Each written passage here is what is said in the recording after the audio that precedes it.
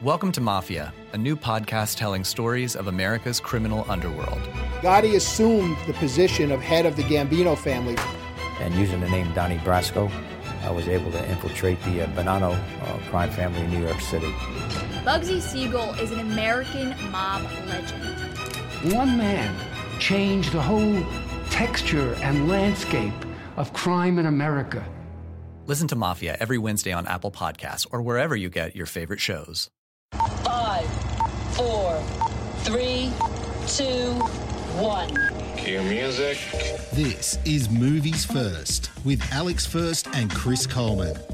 There is an old saying, do not judge a book by its cover, and I think we can say here, do not judge a movie by its title. For if you hear a movie is called Lady Macbeth, you could be forgiven for thinking it is a derivative of the great Shakespeare play that should not be named in theatrical circles. But Alex First, it is but a corollary, Lady Macbeth, is it not?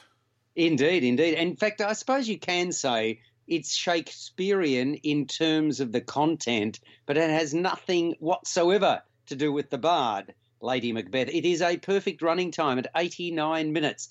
And if I say to you it concerns a loveless marriage, I would have thought that's good fodder for making a good movie, would you not? Well, it depends what happens inside or even outside the bounds of said loveless marriage. Well, passionate, it's dour, intense and affecting, tale of lust and venom and disdain and betrayal. Wow, that's sort of incendiary stuff. It is a period drama set in rural England in the year 1865. How old were you back then, Chris? I can't remember. My numbers aren't that good. Yeah, fair and reasonable. Well, there's a new actress, Florence Pugh, well, an actress I had not seen before, who plays Catherine. And she's the one in this loveless marriage. She's married to a rather bitter man, more than twice her age. She's 17, he is 40. And he's cold, he's unforgiving, as is his father.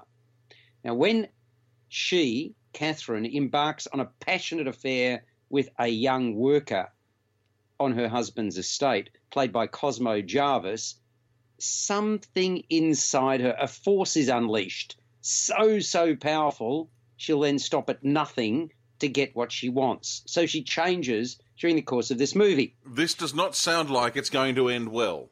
Well, indeed, you have to go along and see it to find out. But the director is William Oldroyd. The writer is Alice Birch. They have both made their names in theatre. He was director-in-residence at the Young Vic Theatre. He worked with the Royal Shakespeare Company. There is the bard again. She was an award-winning playwright, work performed at the Royal Court, no less, and the Royal Shakespeare Company. Oldroyd, the director, recently made his first steps into directing a short film. Mm-hmm.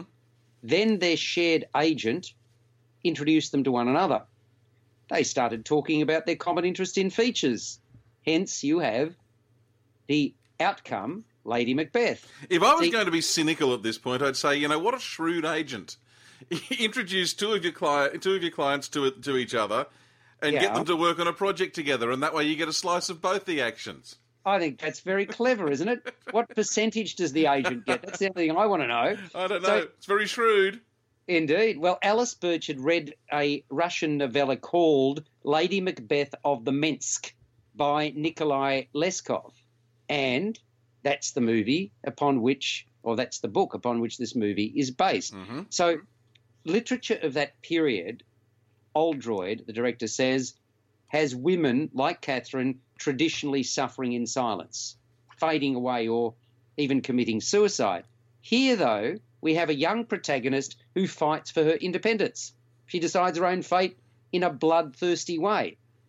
And while they relied heavily on the plot of the novella, nevertheless, they made some rather large alterations. They invented the character of the maid Anna, played by Naomi Ackie, for example, and they actually changed the ending.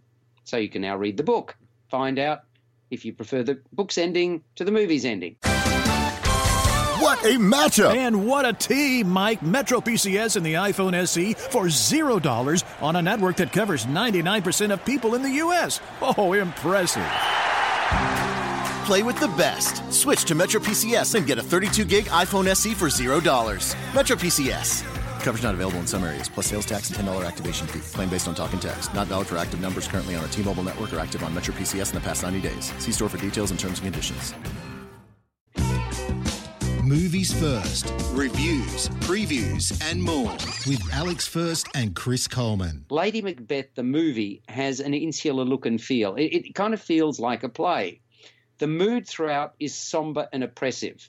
The lighting is dull. The sets are Spartan.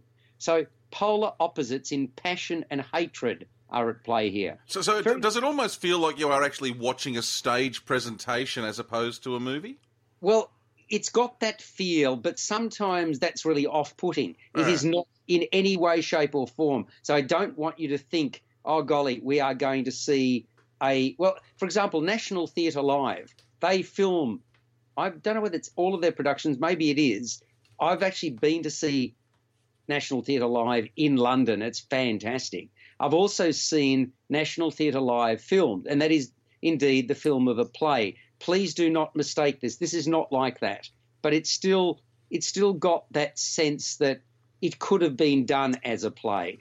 So I love that you've got passion and hatred really well captured in a series of taciturn performances intermingled with unbridled frenzy. And Catherine's just mere property here. She's cloistered. She's hamstrung. She's told by her husband at the very start of this movie that basically you're not to leave the house. She's told what to do, how to act by two horrible, humorless men, two peas in a pod, father and son. One played by Christopher Fairbank, the other by Paul Hilton, one more severe than the other. But Catherine takes matters into her own hands in ways they could not even have imagined. Oh, that sounds like a nasty thing.